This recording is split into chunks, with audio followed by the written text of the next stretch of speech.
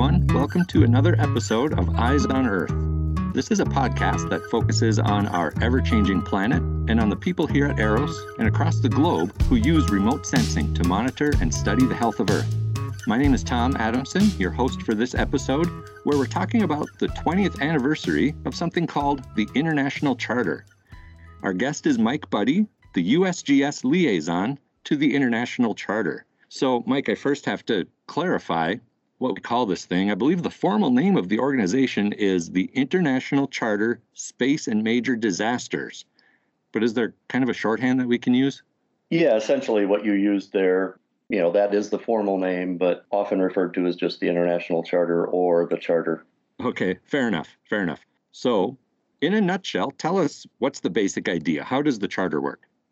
Charter's made up of 17 member agencies, and what they do is essentially provide free of cost satellite imagery for national disaster management agencies to deal with disaster monitoring. What kind of disasters are we talking about then? Well, they can be either natural disasters or man-made. So man-made disasters, things like oil spills or industrial accidents. We've had each of those recently with the industrial accident in Lebanon and the oil spill off the coast of Mauritius. But natural disasters by far are the most common. And of the natural disasters, floods are certainly the most common. But floods, earthquakes, volcanic eruptions, fires, all of these are natural disasters that the Charter responds to. And you mentioned 17 members of the Charter. Where are these members from? Well, all over the world, actually. There are 2 members from the U.S., USGS, and NOAA, National Oceanic and Atmospheric Administration, is a member as well. And then there's members in Brazil, Europe, many parts of Europe, actually, Russia, China, Japan, Korea. So really, across the globe, there's member states. So they're providing this data at no cost for the Charter to use. How does the Charter get the data to where it needs to go? We have kind of an operational system in place. So the way it functions is there's a request for support that can come from a national disaster management agency, many different sources. In the U.S., that typically would come from FEMA or the National Guard. And how that works then is we have what are called authorized users. I function in that role for the U.S. I would initiate the activation into our system, which would then spawn off a number of actions where the request is evaluated, and then there's a number of other roles that need to be filled. So there's a project manager, which really orchestrates the activation from its beginning. That person works both with the person who requested, so works with the authorized user, as well as the end user, so the National Emergency Management Agency that would actually be using the data on the ground. It's quite a process, but one that we've automated to a great degree, so it's really improved our ability to respond. What if the activation is in a location where the infrastructure might have been damaged or something like that in the disaster?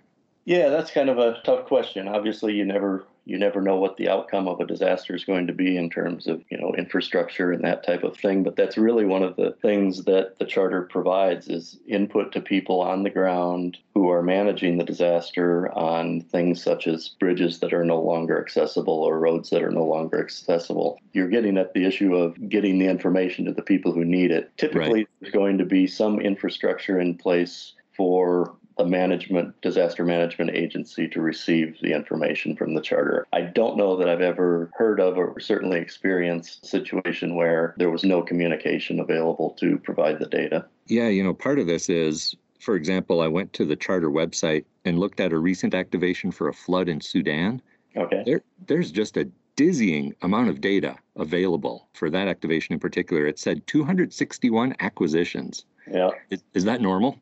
At this time, it is. We really do acquire quite a large volume of data for activations. In fact, we have some that have acquired many more than that even. The fires in Australia, there was a dizzying amount of data acquired for that event. And that really comes down to something that is important for the project manager to be able to deal with, is sorting through all of those data and making sure that the most useful data is being made available to address the issues at hand. So we've really done a lot in terms of our automated system that houses those data and allows the user to sort through and filter data sets so they can get to what they need the most. The charter provides at least some way to make it easier for the user to get at what they need.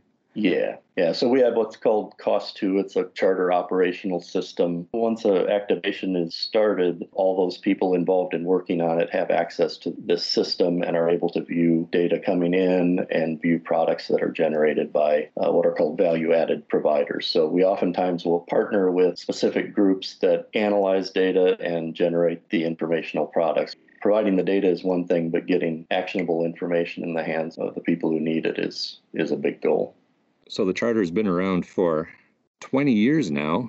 Do you know if there's someone who sort of got the idea started back in the year 2000? Yes. In 1999, following a Unispace conference, there were discussions between the European Space Agency and the French Space Agency, CNES, and they are really the two that initiated the charter from the beginning, and they were soon joined by the Canadian Space Agency. So in 2000, the charter was deemed operational, and since that time, as I said, a number of other 14 more members have joined, including the USGS joining in 2005. So the USGS got involved in 2005. How did AROS come to be a part of it then?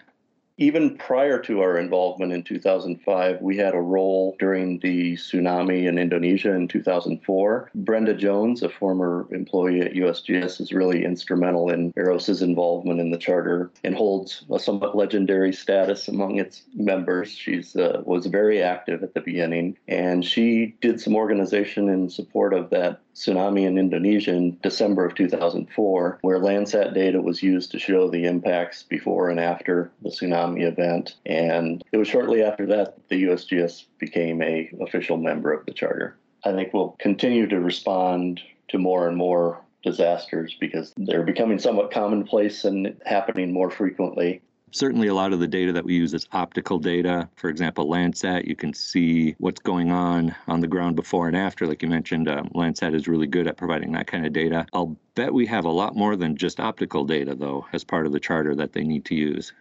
Yeah, typically optical data is used for assessing, damage assessments after a storm is moved through, for instance, or, fires. But oftentimes in both fires and storms such as hurricanes or typhoons, you have atmospheric issues to deal with. So clouds in the case of hurricanes and smoke in the case of fires. So synthetic aperture radar data is a big part of the assets that the charter provides. And we have several members and countries that provide radar data to the charter. It's often used, at the beginning of an event such as a hurricane because of its ability to see through clouds. So we often do a combination of requests for radar data initially and then oftentimes optical data after the fact to assess damage.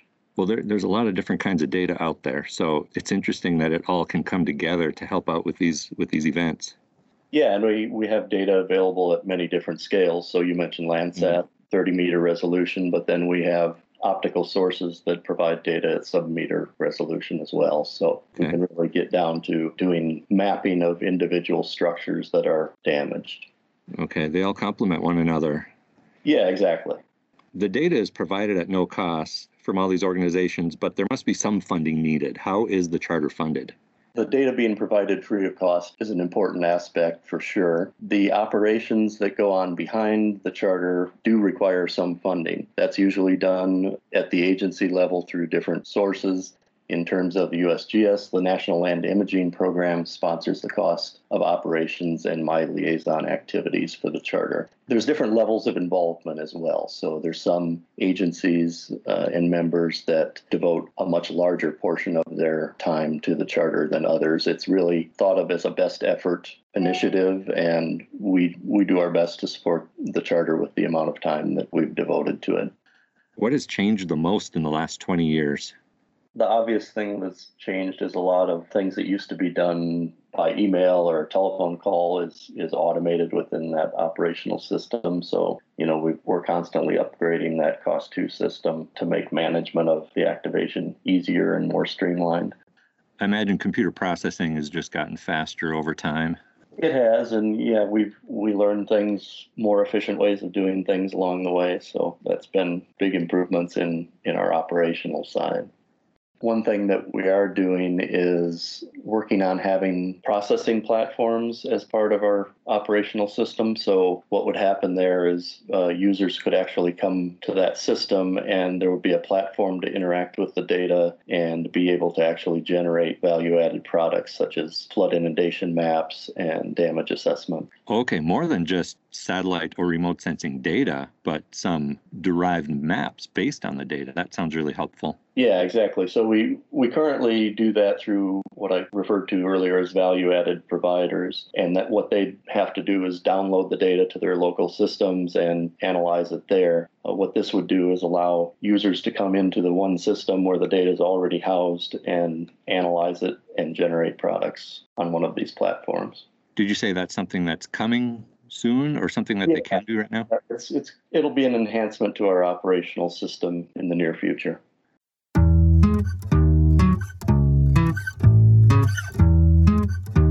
We've been talking to Mike Budde, the USGS liaison to the International Charter, about how the Charter has been helping people recover from disasters for the last 20 years.